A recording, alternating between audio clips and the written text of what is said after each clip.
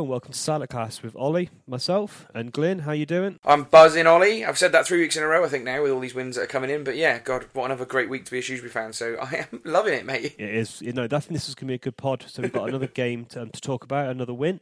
And, of course, we can recap on the last day of the transfer window.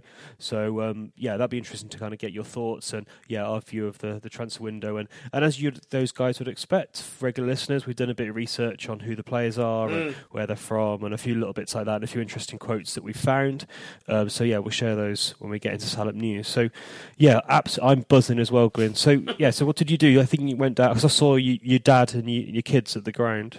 Yeah, you bumped into my little lad, didn't you, on the way in? We had one of our little trips down south, as usual, and went to sort of a museum and had a look around the docks in the morning and then tried to get up to the ground. I don't know where you parked, Ollie, but Christ, parking's a nightmare at Bristol Rovers, isn't it? But, I parked in a housing area. I parked near similar last time, and it wasn't too bad, actually. Said 5-minute walk. I'm awful at reverse parking, Ollie, and there was a lot of problems I had there. So we got in there, and we didn't book in advance, so we ended up on the wet terrace rather than the nice seats you were sitting in, Ollie. But I should just say, really, the funniest thing about it, Ollie, was you bumped into us, and my little lad was there, and you said, "What do you think the score's going to be today, Rory?" And he said, 2-1 Shrewsbury. So you go. My little boy is obviously picking up on these things. Got a high five from the kids, and then I quite gleefully went and sat in the seats under the thing. I was like this morning. I went for a run, and I was kind of spluttering a little bit, suffering from a cold, so I really didn't want to stand in the rain. So that was my reason why. I don't blame you. It was grim. We'll talk about the weather a bit more when we come to talk about the game, won't we? Because it had a bit of an influence on the game, I think. But another game in the bank, Ollie, and you've had a look at how many we've been to this season, haven't you? Yeah. So obviously, when we do our top three, obviously then we record each game, and we set it this year so we can easily do the count. So I did the count on Friday, and I shared this with you, didn't I, Glenn? Yep. You've been to 25 games, and I've been to 26 games this season, which is not bad. And considering that both of us went to 28 last year, so that's how more engaged we are. Considering how we were pretty engaged last year, we went to a lot of games, but we've been to a lot this season, and I haven't missed a league game all year. No, well done. Yeah, good work. That's 5 league games in a row now. So I think Southend away I didn't go to. That was the last one I missed. Yeah, that's good work, to be fair. I mean, we're going to smash last year's record of attendance figures, aren't we? And it's funny, we were talking about we'll talk to the post-match stuff, but I bumped into a bunch of lads outside walking out who I know from sort of various things, and I was sort of saying to them after the result, I don't really want to miss another league game. It feels like that. We've got 17 league games left, 10 games at home.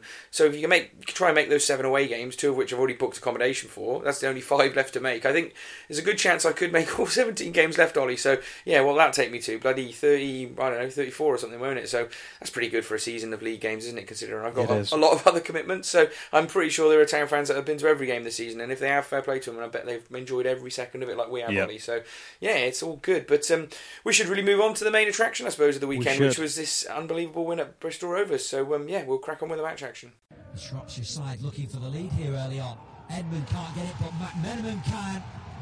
The first goal of the game, and it's gone Shrewsbury's way. So, 3 p.m, Saturday the 3rd of February, a big point in the season, I think. The Memorial Stadium, attendance 9,380, with a nice weirdly rounded number of 700 Shrewsbury Town fans. Saw us with a 2-1 victory over Bristol Rovers in League One. There you go, there's all the facts of the game, Ollie. Omar Beckles scoring first for us on 62. Pegged back pretty soon after by Partington on 65, and then something we're probably going to spend an hour talking about, Alex Rodman's or Toto Nasala's winner on 88. So 2-1. Good attendance again by the Town fans. I know we'd sold 500 tickets, hadn't we, Ollie, up till just before the game, until Friday night, and obviously then even with all the horrible weather and rain, it still put another 200 on that attendance of people who paid on the day. So being really backed home and away at the moment, aren't we? And I suppose that the main thing to note when we got in there with all the fans was the team selection, Ollie. So McGillivray obviously kept his place because Henderson's still suspended, and then we went with a back line of Bolton, Nasala, Sadler and Beckles. Godfrey Nolan go in the central midfield, Wally in his usual place on one wing, Carlton Morris up front in the other, and the one change was on the other wing where Thomas played instead of Rodman. So what did you think of the team, really? I think the two things I kind of know about you, Ollie, Thomas is the one where we didn't think he might start, or he might have started over Rodman, and you kind of like Max Lowe, don't you, for attacking situations, but obviously Beckles got the nod there. So outside of that, were there any other surprises for you, really, I suppose, Ollie? No, I thought there would be at least 1 or 2 changes. Hurst has been after Thomas so much. It's almost like a girl. His number he's been trying to get. He's definitely going to text him now. He's got the number. So yeah, not surprised that Thomas started. And Beckles hasn't done anything wrong. He's deserving of that place. And actually, I don't know whether Hurst had been wiretapping Bristol Rovers or something, but they certainly played long ball football, and Beckles really helped with that. So no, it was good to see Thomas start. And what did you make of the man actually while we're here? Yeah, I mean, he did a few good things in the first half. I think maybe tired towards the last 10-15 minutes of his performance. Did he? I'd say the last 30 minutes. I'd say. Yeah, possibly. Well, he didn't play for the last 30, but after 60 minutes, he was tired. He was tired, and I think that's going to come, and the fitness is going to come. But I thought that there was a few times where he put good balls in that we weren't quite on the same wavelength as. He's obviously quite an attacking player. He likes, like Rodman, to get straight to the byline, I think. But also, strangely, compared to what Wally and Rodman do, he wasn't afraid to put the ball in from pretty deep, I thought. It was quite interesting to see him putting deeper crosses in, and pretty accurate ones as well. They were always sort of thereabouts on the edge of the sort of 18-yard box and 6-yard box. So, yeah, I'm obviously looking forward to seeing more from him as a debut. It was a solid, if not inspiring debut. But, certainly lots more to come there, I imagine. The thing that stood out for me most with him was his speed of foot. He's quite fast, but also his speed of dribbling. There was one time in a defence position, he just moved to the left and managed to clear the ball, just completely wrong-footed the striker. And then there was a time in the second half when he did that run across the box. And it was just really fast, so that was good. And talking of you said the score, but everyone was a bit. Let's say that everyone was their kind of optimism dropped a little bit, didn't they? When the media teams were doing the rounds in terms of pre-match on the fact that we hadn't won in Bristol since the 60s. Yeah, 1969. That was the last time we won there in the league. I went to the game where we won there in the auto windscreens against them back when I was a kid. Ian Stevens scored, didn't he? And Marcus Stewart was diving around like a bellend, like he usually was back in the day. So, I went to that game in the windscreens. But, not to one there since 69 in the league. And another one of those records that Hurst's managed to sort of banish, because we've been to a few games this year where we've had records from the 80s and the 70s where we've not won. And, we're starting to sort them all out now, aren't we, because of how well we're playing. So, fantastic to break that record, and I didn't realise it was that long. I've been to Bristol a lot in the league, and I know we're always rubbish there, so I didn't realise it was quite as long as that. So 11 years before I was born. Jesus. No, it's a long time ago, and actually something I should have mentioned. So we said that I sat in the other seats behind the goal, but I just thought it worth mentioning. Obviously, where I was sitting, you would expect is some of the more elderly fans that follow the town. And there was a guy sitting next to me and with his wife, and they were getting all their sandwiches out and their tea out, and like she had the radio and headphones on and all this kind of stuff, and he kept knocking me constantly. I was like, oh, this is going to be a bit annoying. And then the game started, and I tell you what, passion.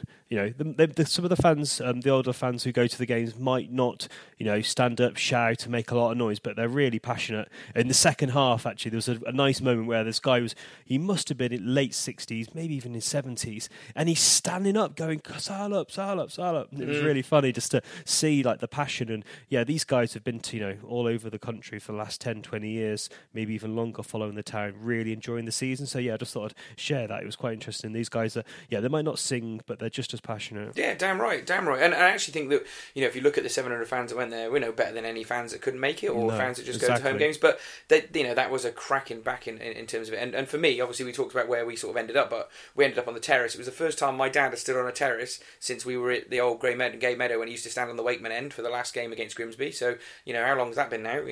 11 years, 12 years. 10, my kids had never stood on a terrace. Obviously 6 and 8, they've not really had the opportunity at any of the away games we've been to recently, and it's been it seems like a while since I stood on a terrace. I think probably I don't know, Burton away like a couple of years ago. Like that. And so that terrace. Go on. Is there a terrace? Is there another terrace in League One? There must be someone somewhere, but maybe it's a game I've missed. But it's just, I have to say, it made my enjoyment of the entire experience infinitely better to be back on a terrace in a sort of reminiscent of where I used to stand on the riverside. And fine, we got wet, but you know what? Didn't dampen my enthusiasm or my passion or my experience of that game. And lots of people around me that I know and you could nod at, and it was I know I'm not that old, but it was like the old days to me, where we'd go away every week and we were on a terrace and everyone was having a banter, and I just thought it was a fantastic experience. And to have got that win and seen the terrace explode around us, and I saw the seats as well, you lot were going mad. It was brilliant, to be fair. Even my kids were there and swinging their scarf around their heads on the terrace. I thought, we might not get that very often into the future, so enjoy it while you can, I suppose. That's the thing. But there we go. So, talking of the terrace and the rain, Ollie, I think before we go into the action that happened, I was going to ask you quickly about the pitch, because there's two things about this, really. The first was, for anyone that doesn't know, it basically rained all day in Bristol. The entirety of the day I spent in Bristol, I got entirely soaked. My shoes were drenched when I got home, and obviously standing on the terrace didn't help. But yeah, it was really, really wet, the pitch, wasn't it? And you could see in the warm-up when we were getting ready for the game that we were like doing little passing sections, and the pitch was like, turf was coming up a little bit. It was very strange, wasn't it? And then that led later on to a lot of bobbles and stuff, didn't it? The pitch was terrible. Yep, awful. And the interesting thing was having a pleasant chat, actually. There seems to be, Bristol Rovers seem to have quite a few more pleasant fans than some of the other clubs. Yeah, and there was quite an interesting chat, a couple of them having a chat on Twitter. And I asked them about like their stadium, and then obviously then about what's happened to their stadium. And he said that the pitch was actually redone this summer. Oh, right. Okay. So, yeah, it just shows how much rain we've had and how struggling. Yeah, because interestingly, I was watching the extended highlights, and when you could see where we'd been doing the warm-ups and stuff. But anyway, we've chatted a lot.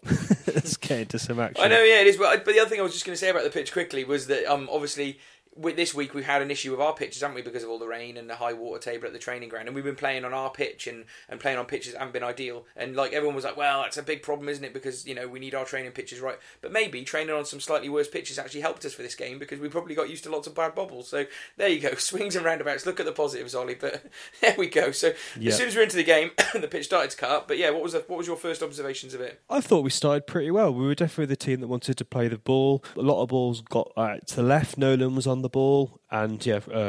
And we got Thomas involved in the game. Yep. And I thought we started the game much brighter of the two teams. But I think it's fair to say that Rovers had clear tactics. And I was chatting to a couple of Rovers fans who was coming out, and they were quite surprised how long balls they were. And actually, it was two lads chatting to each other, minding themselves, minding their own business, and I interrupted them. Yeah. And they were saying, why were we playing long ball to their two centre-halves? And I turned around and said, I was very surprised you did that. Two of the best centre-halves in the league, especially at heading the ball, and they tried to bombard them, which is a bit odd. So they were surprised by their tactics. Obviously, this wasn't their normal way of playing. Yeah. They really just went route one, didn't they? I assume, again, because they were worried about the pitch and being able to play football on it. And they had the big bearded guy and the big ginge up front, who was a bit of a handful, wasn't he? And they were pretty aggressive and boisterous in terms of the way they played the game. They weren't dirty or foul. No. I think they were. They were like us in some respects. They didn't shirk from a challenge, and they gave it a good go, and it turned into being a very gritty, hard-fought, performance from us. But it had to be because of the way they play, and I give them credit for the way they played us. Considering what happened in the home game where they got whopped when they sat deep and they let us attack. Well, they attacked us, and then we counter-attacked them. They were much more conservative, but still tried to play the game the right way. And I wasn't really worrying about them scoring, Ollie. I didn't think that they really created too many chances in that first period, and I thought we were controlling it in that first period, and obviously that changed as the game went on. But yeah, it was interesting, their tactics, and I can sort of see why the manager went to do it, because we are a good team, and you've got to adapt, haven't you? Yeah, maybe you thought no one's really gone route one against Shrewsbury, see how that works. Yeah. And obviously they do have some quite busy midfielders. I thought if we get something and the Bobley pitch, we could take advantage. But yeah, there was quite a lot of free kicks, wasn't there? Quite a lot of little fouls and stuff. Yeah, niggly. I think it's worth saying it wasn't the best game of football we'll ever see. No, it wasn't great in general, was it? And as much as you say long ball, I don't think Bristol Rovers parked the bus, to be perfectly fair. No, they didn't park the bus. They were just quick, weren't they? Very one-dimensional in terms of how they attacked. Looking for the knockdowns and all that sort of thing. Yeah, exactly. Yeah. But I think there's only really one highlight from the first half worth mentioning. A free kick by Worley. I tell you what, his free kicks and corners have really come on, haven't they, in the last few games? So another really good one. Headed across the box by Beckles. Morris should have scored. And I hate sitting behind the goal. I really struggle to kind of get the depth perception of the pitch of the game and understand how dangerous tacks are. I really struggle. And I thought he should have scored, but watching it back, oh my God, yeah, it was a bad miss. It was a bad miss, wasn't it? And it's a shame because we thought he got that goal the other week, and it might mean that that next chance he has, he's going to snaffle up now. He's full of confidence, but a real shame because again, we've said this about Carl Morris quite a lot of times. His overall performance was good, and he did deserve to keep his place, and he did deserve to play well. And it's just, I just wish it would go for him a little bit more, but. Yeah, still worth his place as far as I was concerned, and just unfortunate that he keeps missing these chances. But at least they're not important at the end of the day. They're not costing us wins and points, are they? No. So we went in at half time, not despondent, but not overjoyed. I thought we had the better of the first half. And then the second half started, and again, similar kind of tempo, similar kind of entertainment factor, lack of. Yeah. And there was that really good effort by Thomas where he did that kind of like driven cross shot, which was saved by the keeper. And then the ball seemed to spend a lot of time with Wally and Bolton and was having their own little game on the right-hand flank. Yeah, it was away from me because I was obviously on the terrace on the left-hand side. So, yeah, it was a lot of the ball over the other side. We didn't really see Thomas all that much. No, Thomas didn't get the ball. I was hoping we'd get it to him. He just didn't come across this way. I guess that was part of the fact that it was hard to pass the ball around and it just seemed to get stuck there. It did get stuck. And, I mean, like Nolan and Agogo and not Carl Morris, Ben Godfrey saw a lot of the ball in the game, didn't they? Whether they were getting it and winning it back or they were getting nicked and, a lot of the ball, as much as there was a lot on that right wing, the only other play was in that central midfield area, really, other than when it was getting blocked over the top. But yeah, it really wasn't out on the left, which is a shame because my little boy was desperate to see Nathan Thomas play because his best friend at school is Nathan. So he's been saying, I want to see Nathan.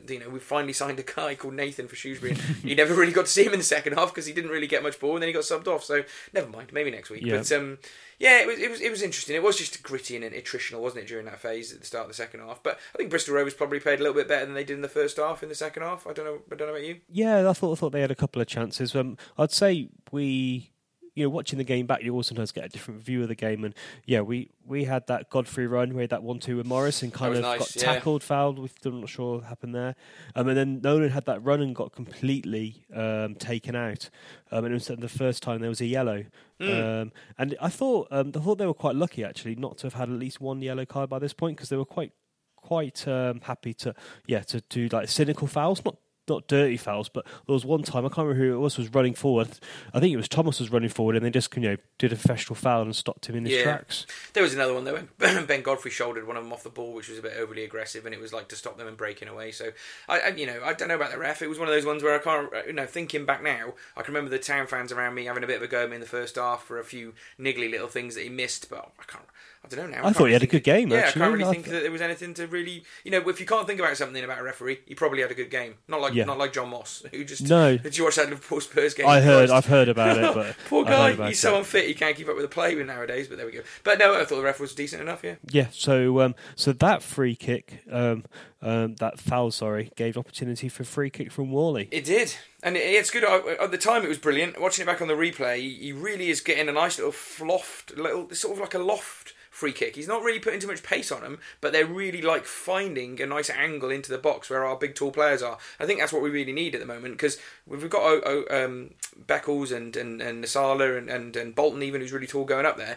We should really be giving it a chance for them to time their jump right and put a lot of power on the header, and that's exactly what happened this week, isn't it? Yeah, no, definitely. It was a good header, wasn't it? So that was right in front of me. Cracking. And yeah, really good clear header, and it was one of those headers. It's like, oh my god, he's free. It's in! Oh! Everyone was just jumping up and down. It was fantastic. It was amazing, and I've been a big advocate of Beckles, haven't I, for the last few weeks on the podcast? So I was particularly delighted, Ollie. And his overall performance at left back was brilliant. I thought, in terms of is he out of position now? He's played left back there long enough that we probably shouldn't say that anymore. But he was really good, and to say he was a threat in all the set pieces that we had, and took that goal really well. And it was great for him to see him get his first goal really for the football club and get that monk off his back. And hopefully he'll go on and get a few more now from set pieces. If we keep up that level of quality from them, and it's not just free kicks, it's been corners as well recently. Yeah, I can really improved. I can see us get, and it shares the goals around the team as well, which is funny because it takes the pressure off Morris and Payne, doesn't it, when they're going through this period? There's another game here where we scored 2 goals. We haven't had one in the strikers score again, and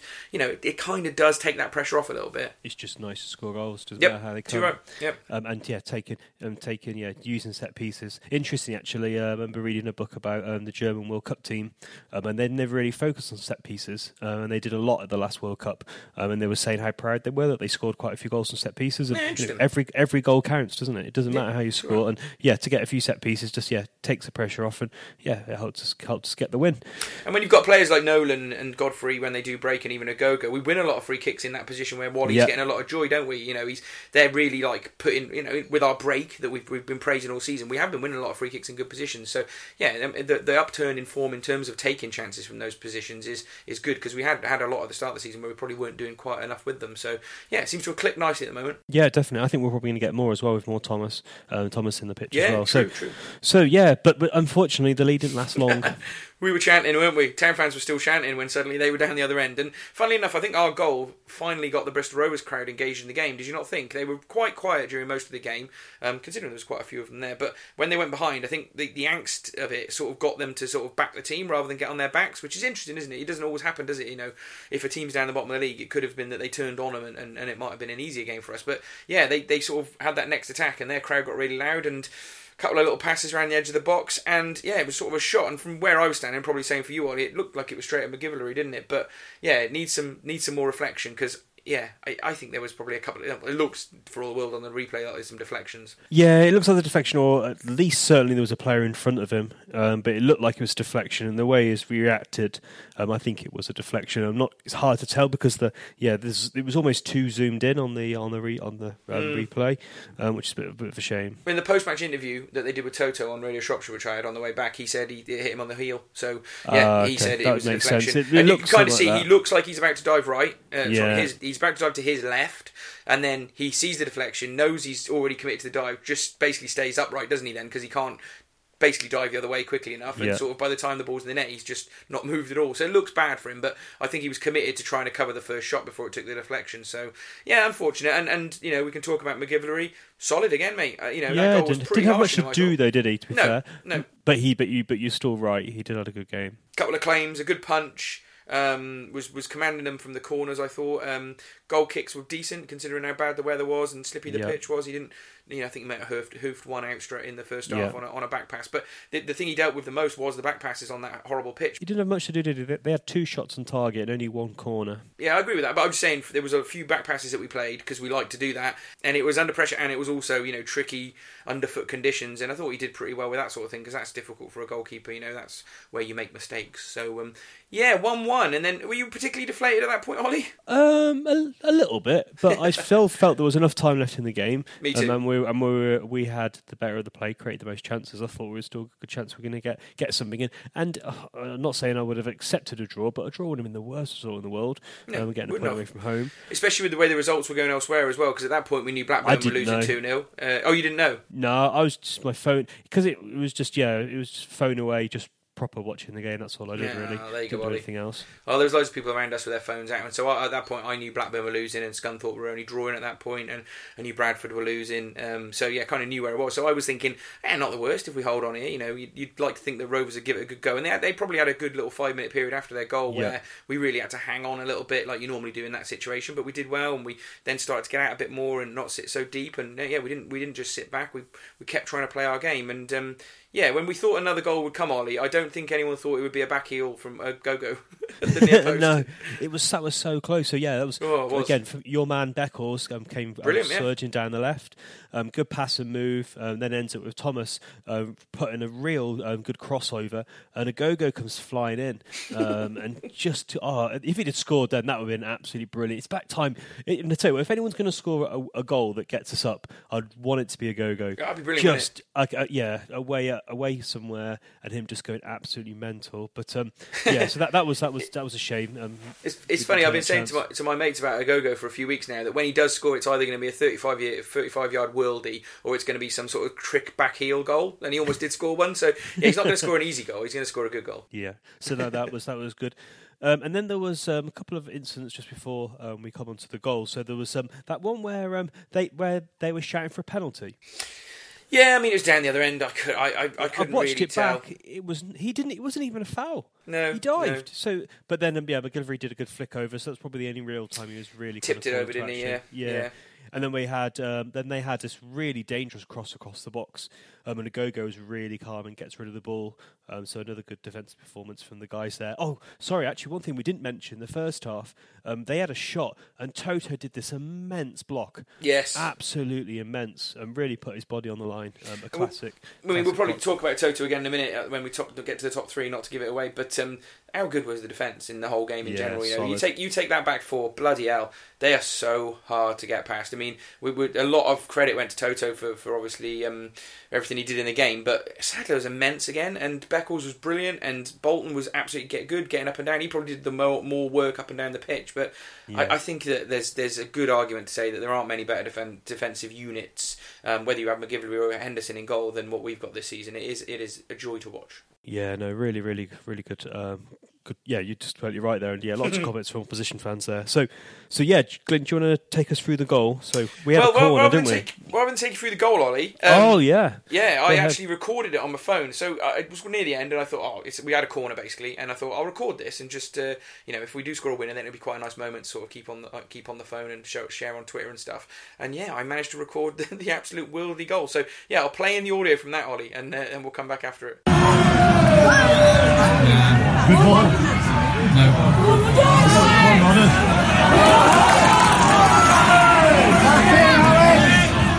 Oh, he's done well.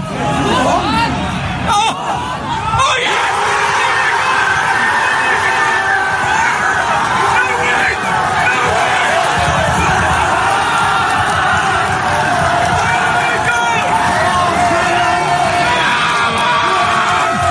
So yeah, Ollie, as you can tell, I got very, very excited at that goal.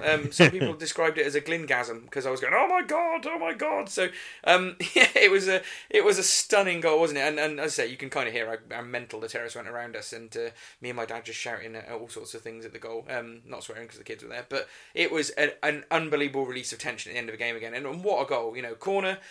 Drifted over everybody, looks like it's not going anywhere. Rodders puts a brilliant tackle in, wins the ball. The defender goes sprawling, he doesn't get up. Rodman's away, beats one man, and then gets in right down the byline, tricks past another man. God knows how he even had the room to do it, and then fires it right across goal, going into goal, and then it would probably have been going in, but Toto's there on the line to sort of head it home. So, mental. What did you do, Ollie? Well, the funny thing is, I was sitting the closest to the opposition fans. So when we scored, I was jumped up and down and was consciously not looking at them. And then they scored, and they started shouting stuff. So when we scored the other, I turned around and was like smiling. There was a load of kids there, so I wouldn't really shout anything. But just enjoying, a lot of fun and just relief of just sheer happiness. No, it wasn't relief for me though, because I wasn't worried about it being like we were going to lose. It was more like pure ecstasy, pure joy. Yeah. Oh, it's brilliant. And what about Rodman for the goal? What more can you say about the skills? Class, it's just kind of like up the game any now with the extra sign-ins and the wingers. And a real silky dribble. And brilliant. Like you say, just sneaks past the other player to keep the ball in play. And then, Toto heads it in. Definitely was a Toto header. It was really, really close to me, right in front of me. And it was definitely Toto's goal. And then, everyone just went mental. Yeah, it was good. I think it was strange because everyone ran to Toto first, and then they almost ran away from him over to Rodman. He was in shock. He didn't really know what to do. I think they were worried that it was going to be offside. It clearly wasn't because they were right in line with each other. I think Rodman had 1 foot off the pitch when he knocked it in, so pretty hard to be offside from that point in time. And but it was just it was amazing, wasn't it? To be fair, my dad was jumping up and down, and about a minute after the goal had gone, he was like, "Glenn, I've gone like Edded." I was like, "You shouldn't be doing this at your age, Dad. You're too old for this sort of thing." So it was just brilliant. And from that point onwards, obviously we all settled down. The game went back, and it was 88 minutes. 88 minutes, sorry. Yeah. And from that point on, I think they got the ball. We won it back, and Payne had obviously come on as a substitute at that point, and so had Sam Jones on the other wing, who we haven't really talked about. But how good were they after that? They basically won the game for us. They took it into the corner, and they must have had it there for about 3 minutes. Bristol Rovers couldn't get it off us. We won a corner. We took a short corner. We got it out. A couple of throw-ins. They passed it around a bit. Bolton joined them. It was just textbook. And then the lad with the big beard, what's his name? Stuart Sinclair just comes flying in and assaults Payne and gets a free kick.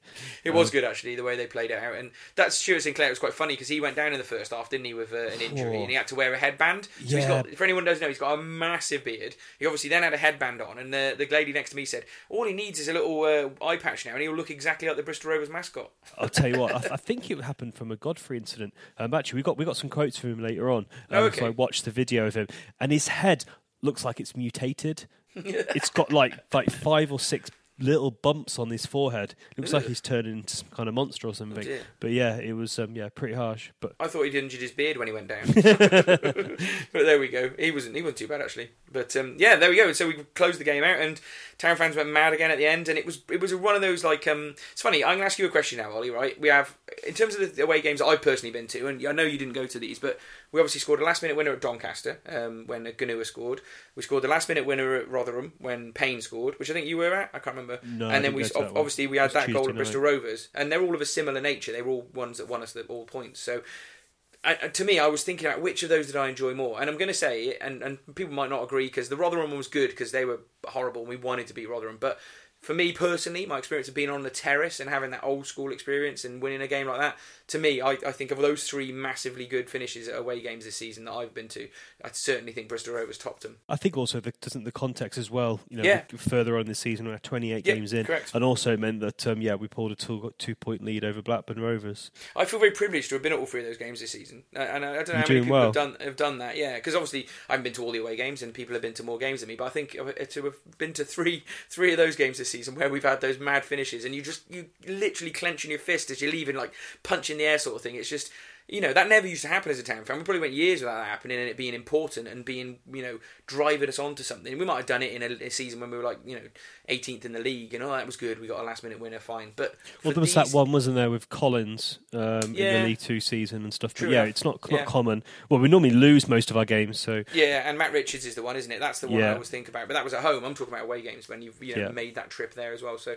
It was just brilliant. And as I say, like you, we bumped into loads of Town fans and everybody had so many good things to say, just so many positives. And, talking to a bunch of lads about not wanting to miss a game. And then there were some other lads in front of us just chanting all the way up the street. And we were still walking 5 minutes later to the car and these guys were still ahead of us chanting. So everyone's just so happy. Yeah, I was on my own, drove on my own, and unfortunately came back on my own, obviously. And just kind of like just giddy in the car, like, literally almost like dancing at the M20, at the M5. It was it was fun. Punching the steering wheel, you told me, Ollie. You better be careful with beeping that. the horn occasionally, just for no reason, just because I was so happy. I put some music on, some cheerful music. But interestingly, I should say about trips home, Ollie, is that my kids sort of the first time they really were in the middle of a terrace and they heard the Toto in the middle of the pitch chant, and they have not stopped singing that all weekend. So there we go. They've got their new favourite chant. So not only is Anna going to put it with you, she's also going to put it with the kids chanting. I think she rolls her eyes a lot at it now, to be honest with you. She does it. She loves it that it's making us so happy, and as my wife should say, but she loves the fact it's making us all so happy, and specifically for me as well, because I've been through some dark times following Shrewsbury as we all have, and I think even your other halves, they don't like football, they can see how much pleasure this activity is bringing us at the moment. They can't really say anything, and good. I'm glad to see it, basically. Yeah, no, that's good. So back to serious analysis. I found Lewis Cox shared an interesting tweet earlier on today, this afternoon, and he says Salah has scored later than the 85th minute on 8 occasions. Wow! In all competitions this year, and they've all been decisive. So that's meant us we've won 7 games and equalised 1. Wow! So that is amazing, isn't it? We scored. Yeah, it's just amazing. Every time we score and Bristol Rovers are experts at scoring at the end of games. They think they scored like 17 times in the last 5 minutes or something. It's good as well, isn't it? It's amazing, isn't it? That we're that decisive, but also just so fit.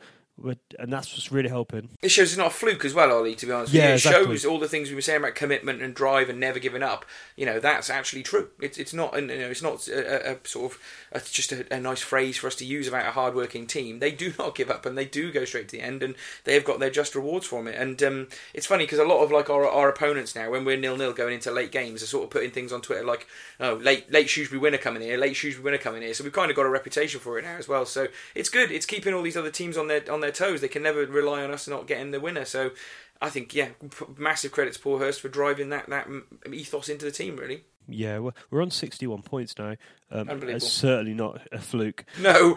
So who was in your top 3? Who was in my top 3? Toto was my man of the match. He was immense, going forward and going back. So any attacking situation, he's a huge threat now. Absolutely huge threat. Something's really clicked with him over this season, and he's just hard to mark in attacking situations when we've got free kicks and corners. But his defending is immaculate. We said this last week, so I shouldn't go on about it too much. But he does not make mistakes anymore. He is a competent, He gives the ball away occasionally. Maybe, but not in terms of pure defending. No, he's class. When he went last season, we were talking about Toto, and we were talking about more as always having that one bad mistake in him. Do you remember? Yeah. You know, the sort of thing that coughed up a really bad chance. Yeah, he might mispass it, but it's never in a particularly dangerous area. But his strength, his commitment to win the ball in aerial battles, his reading of the game, which is something that's come on probably better than anything. Yeah, you know, his fitness is obviously hugely improved, which means he's able to sprint around the back now and clean things up. He is an immense defender, one of the best in this division, without a doubt. Yeah, no, we've got quite a few of them, haven't we? and then I went for Agogo, who we've not really talked about in this game, but he was the shield. You know, you talked about him when he sort of blocked one off, he turned his body into it and cleared it in the first half. He must have done that about 20 times in the game in general play, and his overall passing was just, you know, he must have had a hugely high pass completion rate. He kept us going, he was driving us out from the back, and as a leader and as a skipper and a leader on the pitch, he seemed to provide that role as well. Can't speak highly enough of him, and I've gone for my man Beckles because, you know, I love him, and he scored his first goal, and he was really good at the back. So yeah, I could have given it to any of the defenders though, and even, you know, we haven't mentioned Nolan, we haven't mentioned, you know, the impact that Thomas had in his debut. Godfrey example, there's loads of them. They all had good games. But I'd say Godfrey probably had one of his worst games. I remember giving the ball away quite a few times. He didn't like the pitch. I'm convinced of it. There was a lot of horrible bobbles. Yeah, I think he struggled a bit. I think, it's worth noting the passing wasn't great, but overall. But yeah, you're right. I think Agogo did well. So I went for Toto number 1, Agogo number 2. I went for Worley third, and you might be a bit surprised, but I thought it's just recognition for his work ethic.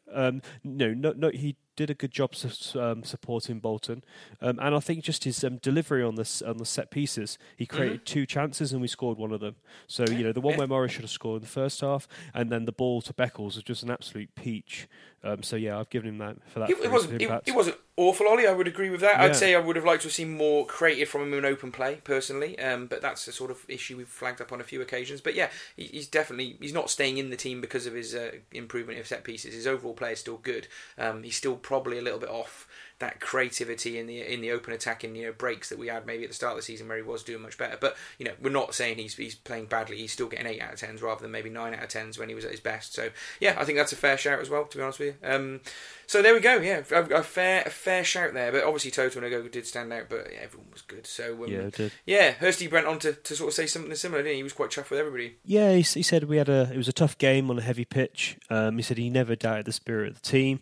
He said we were the better side in the first half. We were going to control the game, but then they had a spell. He said there's some debate who scored. He thought that Toto scored, and both of them were claiming it.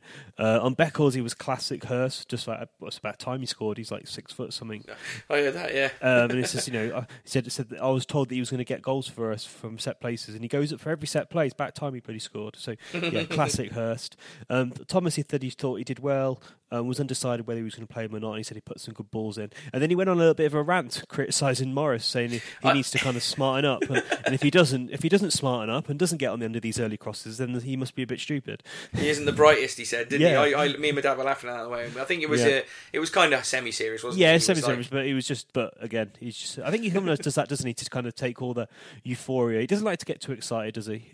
He certainly doesn't like to get too excited. I left the ground buzzing, and Paul Hurst wasn't dour in his interview, but he's just always so level-headed. Yeah. I just want him to lose his mind and go, it was bloody brilliant, but that's for the fans to do. It's not for the manager. I hope Ian Whitfield doesn't mind me doing this, but Ian Whitfield posted on his personal Facebook profile, and he said he asked Hurst if we're safe from relegation now.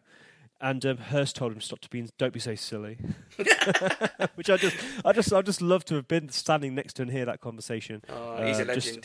He's brilliant. If I saw him, I'd just want to give him a big shake of the hand and a big hug and to say thank you. It's funny actually, again, because we obviously I sit in the west side stand and so do you, so we don't really get too close to Hurst that often. But it was where the terrace was where we were standing, we weren't far from them. And I took a couple of videos of Hurst and Doig after we scored the winner and we were trying to see it out.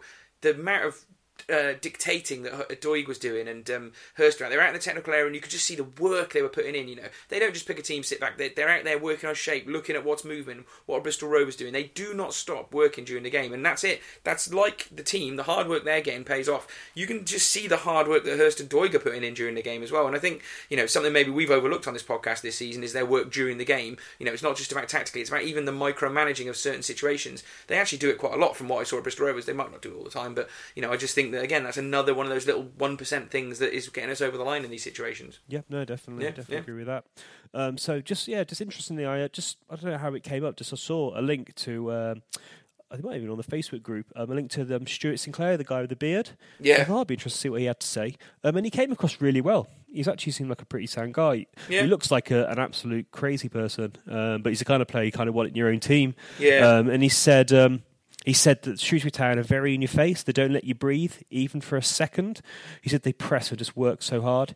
He said the pitch made it really hard, and he didn't think he was offside for the Toto goal. There you go. But it was interesting, and his scars on his head was horrendous. Maybe we'll tweet that out. It looked pretty harsh. Jesus, poor guy. Well, we had Toto and Sadler with him a few weeks ago, so it's going around at the moment, isn't it? Yeah, definitely. And then also we were mentioning, weren't we, about Rovers fans? And I did find 2 really good tweets, which is worth just sharing. So yeah, often we've talked on the podcast, haven't we, about opposition fans, not really accepting and kind of being begrudging us our success. So a guy called Dave Townsend said he's seen them home and away, and they're definitely the best side he's seen all season. He said, I think our loss was harsh on us today, but I think Shrewsbury going up. And then a guy called Mark Brimson said, Shrewsbury are very physical and totally organised. Incredible season from them. Really fancy them to get over the line. So I thought it was quite interesting. I hope they're right and that we are going up when we do get over the line. But yeah, I think Bristol Rovers fans have, obviously, it's another team we've taken 6 points off, Ollie. How many times are we going to say that between now and the end of the season? And, they've seen us win 4-0 in an expansive, attacking, exciting performance, and they've seen us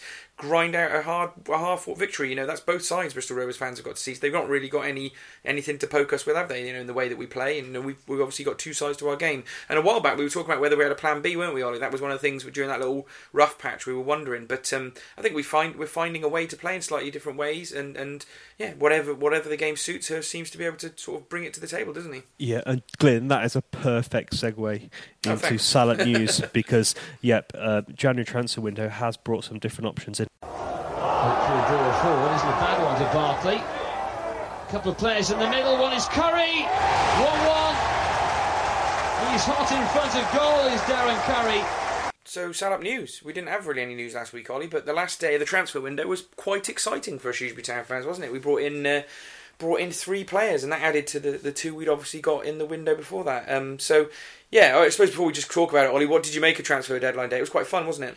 It was slow at first, yeah, because I was in a project meeting and just kind of kept my eye on what was going on, and nothing really happened until late in the afternoon, and then it got really exciting. Yeah, I mean the last one came in at like 11:30, and I'll be brutally honest with you, I think it was I was asleep. I got to bed at 11:30 to be honest with you, so I was all very, very excited about signing all these new players, but I was quite tired. But so just before we start, I suppose on the last day of the transfer window, we signed Abu Issa, which is what I'm going with, Ollie, for the moment until someone tells me otherwise. Nathan Thomas, who we obviously saw for his debut, and Sam Jones from Grimsby. And we'll talk. You've got a few bits of information on these players you want to sort of bring to the table in a minute, won't you? But yeah, that added obviously to Hendry and Lowe that we signed earlier in the window. So yeah, we signed basically a defensive right sort of defender on the right and a defensive midfielder in Hendry. Max Lowe can obviously play defender on the left and midfielder on the left. And then we've got Jones, who can play attacking central midfielder, but also at the weekend came on the wing. Issa is apparently a left winger, but I think he can also play the number 10 role. And Thomas is obviously someone that can play across the midfield, but generally a winger. So I suppose the first thing to say to you is that really answered most of our problems, didn't it? It did, yeah. It's interestingly, we did a pre-January transfer window special, didn't we? Talking about who we were going to sign, and I said I wanted us to sign a left back and 2 wingers and maybe a central midfielder, and we've ticked all those boxes and more. So yeah, fantastic. It certainly has, and it's given us more attacking options, hasn't it? In terms and different options as well. So definitely. Interesting. Just to add on to Sam Jones. Someone, so D3D4 podcast used a great word which I love. Said that he's also a bit of a shadow striker. So someone who plays off the main striker, someone like maybe a League One Thomas Muller. Who's going to find the spaces. So yeah, that maybe gives us a different option rather than just bringing on the shop as a big man up front. We can place someone else, alongside Payne or. So that's an interesting option. He's quite big as well, 6'2".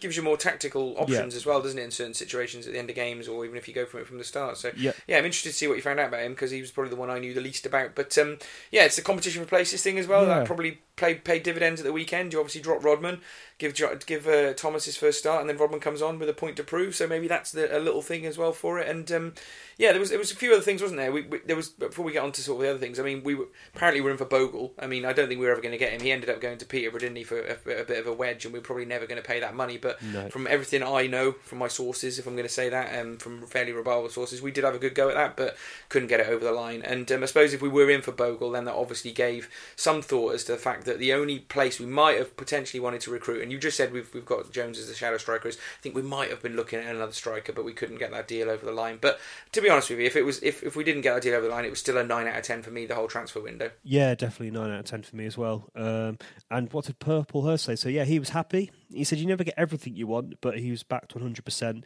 he was pleased. And he said that he and the chairman and Brian had a bit of a drink after the transfer had been closed.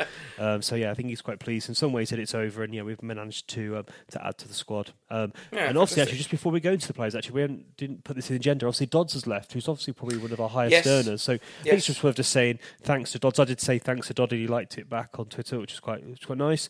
And just he did a lot of work for us last season. Without his 10 goals, we definitely would have gone down.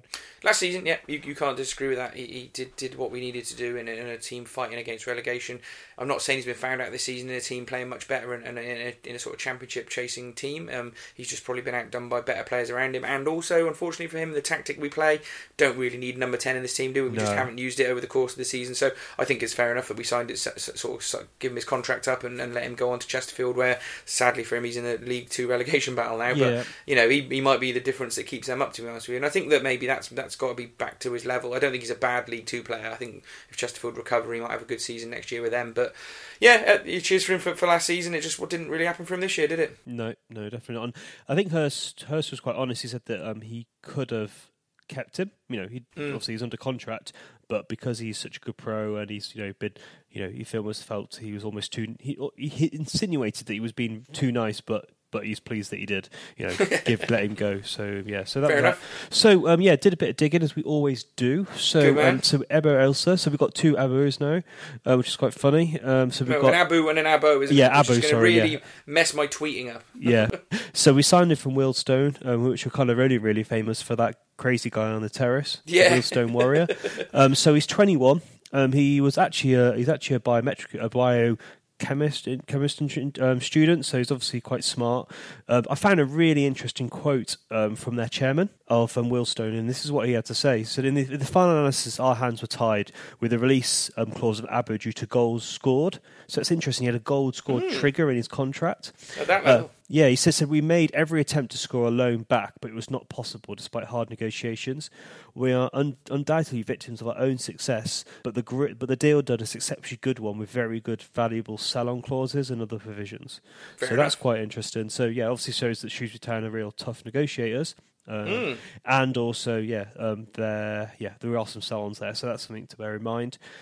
So Paul Hurst spoke about him. He said he's got a player of raw ability. He'd expect him to do more work on him than the other players we signed. And I think one of the things that he was quite pleased about was he said that he was just, in awe of the stadium and the training ground. And he said that's just really good, to see players excited about and want to be here. And he just seemed delighted. He's saying he was delighted to be here. So, it sounds like an interesting signing. Did you see his goals he scored online? Yeah, so the last goal he scored for Wealdstone's up for their goal of the month and potentially going to be goal of the season for like a non-league thing, isn't it? And picks it up and just runs basically 65 yards and smashes it in, doesn't he? So, and he describes himself as a flair player, Ollie, which, as you know, I'm a big fan of. So if he does a step over, Glyn, he'd be a legend for you. That's all it takes for me. That's all it takes. And do you know what? That goal was liked by the Brazilian Ronaldo. Yeah, I saw that. Amazing. Brilliant. Funny. It's interesting. I mean, fair play is good. The other thing that's quite interesting about it is I haven't had it confirmed anyway, but it comes from Sudan. He came over from Sudan when he was 9 years old, whether he was escaping the troubles that they've got there. But I assume he's the first Sudanese player to probably play for us, isn't he? So definitely the first Sudanese player. Well. Yeah, but I don't know whether he's naturalised since then. But it's an interesting story about how he's made his way in the game and come from something like that and worked his way through non-league through various academies, not Premiership academies, just like academies for kids in London that can kind of get their way in the game, and took a chance at non-league club, got another move to a better non-league club, and has now made a move into the Football League. It's a huge step up for him, but I think it's a fantastic story, and I'm quite interested to see where it leads. Yeah, definitely. And Hurst said that there's no pressure on him. He doesn't expect him to do anything this season. He's more for one for the future, so that was good. One who he got 18 months, hasn't he? Yeah, 18-month deal. Yeah. So interesting signing, probably the biggest signing, the big way signing was Nathan Thomas. Unfortunately, not a permanent deal. I'd like to have seen him coming permanent. Just that's been a bit greedy. But he said that he gave his word to Paul Hurst that if he went out on loan, he'll come to Shrewsbury. So that's quite interesting. He's 23, played at Hartlepool and sort of worked his way up. He's a goal-scoring winger, left winger. He got his big move to Sheffield United, but the formation, they don't play wingers at Sheffield United this year. So he played in the number 10 role a couple of times, but his natural position is a left wing, so he's been struggling for chances. So an exciting signing. And he had a chance to go other places, didn't he? Right? He did choose to come to us, as you say. He promises it. And I think I listened to Toto's interview on the Verdict on the way home on my phone, and in the car. And he was talking, Toto was saying that he played with him before and that he'd been in his ear in the summer saying, come to Shrewsbury, and he said he didn't fancy it at that point. So, this apparently is someone that Hurst had been chasing every window since he came to the club, someone he really wanted. So it does feel a little bit to me like if everything goes right and Sheffield United don't need him next season, that it's a sort of loan to buy. It's a bit like Payne. A few of them that we've had over the years, isn't it? So potentially we'll be seeing a lot more of him, not just to the end of the season. But good debut. We've talked about him, so I suppose we can move on. Yeah, definitely. And then the last guy, Sam Jones. So we signed him from Grimsby. Yeah, I bet they weren't very happy when they saw Brian Caldwell's number come up. Oh, he's back. He's back, that bloody Scottish guy. So as we said, his attacking midfielder can play up front as well. Paul Hurst said he started he's worked his way up. He had no hesitation. He said the terms are done very quickly. So it's interesting, actually, though. So Nathan Thomas obviously had options. Sam Jones mentions he had options. And then Ebo Issa also had options as well. Yep. So, apparently Wigan were after him as well. So the young lad. So that's interesting. And, he played at Gateshead with Bolton. So there's a connection there. He played at Grimsby, but not at the same time Paul Hurst was there. He's 26. He went to uni, went travelling to Australia, then tried football again. Has worked his way up through non-league and now is at Shrewsbury. And he seemed pretty chuffed. And you don't normally hear the managers talking about terms done quickly, but it just shows you, all three of those players we mentioned all wanted to join Shrewsbury and turned down other clubs. So Hurst has just changed everything, hasn't he? That doesn't normally happen to us, does it? And I think Hurst is a big factor of that. Having the season we've had and being where we are as well is a big factor as well, I think. And so is the infrastructure of the football club. There's lots of things that play a part. And players must talk, mustn't they? You can't, by now, I bet a lot of players in League One and League Two have all had a conversation about Shrewsbury and wanting to find out what's going on there. I think players want to play for Hurst. I think that's the sort of thing that gets around, isn't it? That he's a cracking, on a day-to-day basis as your job, going in and training. I think it's probably a really good environment to be a footballer. And if that's the sort of thing that gets around and you want to play for a manager, I think that probably plays a part in how we've been getting these players. But there's certainly definitely a Paul Hurst player, isn't there? Someone who's worked hard to get to where they need to be, and he wants to take them to the next level. And again, in some respects, all three of these players sort of fit that DNA again, don't they? So I think it's worked so far, and hopefully it keeps working. Yep, definitely. Good stuff. So that was the transfer window day. It was exciting, wasn't it? Both pleased with what we got. Yeah, definitely 9 out of 10. I think we'd agree with that, wouldn't we? Yeah, and just before we end, so let's talk about an interesting tweet, and then let's do around the ground. So just a quick one. I saw the Peterborough chairman was asked a question about Paul Hurst. And he's obviously always has a bit of a view, doesn't he, the Peterborough chairman, and what's going on. And he said he that doesn't shut up. He doesn't shut up, no. But that provides an interesting insight. And what he said was, he is doing a fantastic job with the budget he's got. So it's clear to see that the work that Paul Hurst is doing is not going unnoticed by chairman in League One. Well, you can't have him as a manager. So no, I did tweet him and tell him that he's based in South Yorkshire, and that's too far away from Peterborough. Yeah, exactly. You would want to go to Peterborough, exactly. Jesus. Well, apart from Omar Bogle, but there you go. Exactly. And we'll just look around the grounds now. So the biggest one, which brought a lot of joy to town fans, was that Plymouth Argyle beat Blackburn Rovers 2-0. And they scored two really nice goals as well. They were really good goals, and completely looked like, from what I saw from highlights, deserved their win. So that took us to second.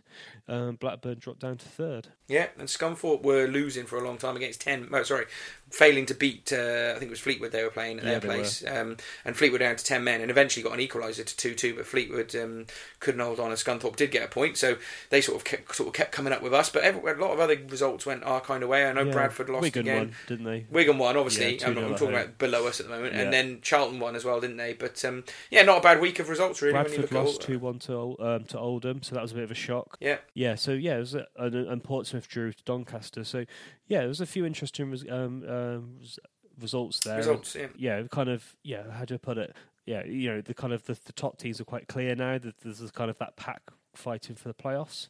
Yeah, they do those predictor things. Have you seen on Sky Bet where they say these are predicted finishes and no one is predicted to finish in the top two other than us, Blackburn and Wigan now? So that's very interesting as well. So it's in another good week. Good. Yeah, another good week. Another good week to be a Town fan. So and a good week for you, Ollie, in predictions. We'll move straight on to that now because we're trying to wrap this up. But you got the result right for the second week in a row, didn't you? Yeah, I did. So I went for 2-1. What did you go for a draw? I went for 2-2, so I was only one goal off it. I was quite close. But you were thank wrong, God though. that didn't happen. Yeah, fair enough. And so I went for 2-1, and now it's now 20 points to me, 17 to yourself. Oh, damn it. So we got Plymouth at home now. So I should stop being negative, Ollie, is the message here. So I will go first, and I will go for a confident... Do you know what? I'm going to go... I'll probably regret this. I'm going to go for us to win 3-0. 3-0, ooh. Yeah, I know they're good, but I think there's so much confidence around, and the way we're playing... Well, every team we play apparently is on a good run of form, and until they come and see us. So Portsmouth were apparently on a good run of form. Bristol Rovers were definitely on a good run of form. And Plymouth were a good run of form as well. So, I'm going to go for 2-0. I decided that... Damn right. Yeah, so look at it. The confidence is just flowing through us, Ollie. It's awesome, to be fair, isn't it? So, there we go. I suppose that'll do for this week, won't it? Another cracking week, and I hope everyone enjoyed our recollections of a fantastic away victory and a good transfer window and more positivity to come next week. So, got anything else to say, Ollie? I suppose I think the reception to our new logo went down well. We launched that last week, so thanks for everyone for the comment. Yeah, it did. So thanks for that, guys, and thanks for Vlad for the artwork again. So I guess be your normal evening, Eglin. I guess doing a bit of editing. Yeah, and then we'll get it up online for you guys by the middle of Sunday night. So yes, we shall. Another week off, no midweek game this week, which is nice. So we shall be back with one game to cover next week, probably a slightly shorter pod, and enjoy being second for the week, guys. When we shall catch you next Sunday. Cheers, guys.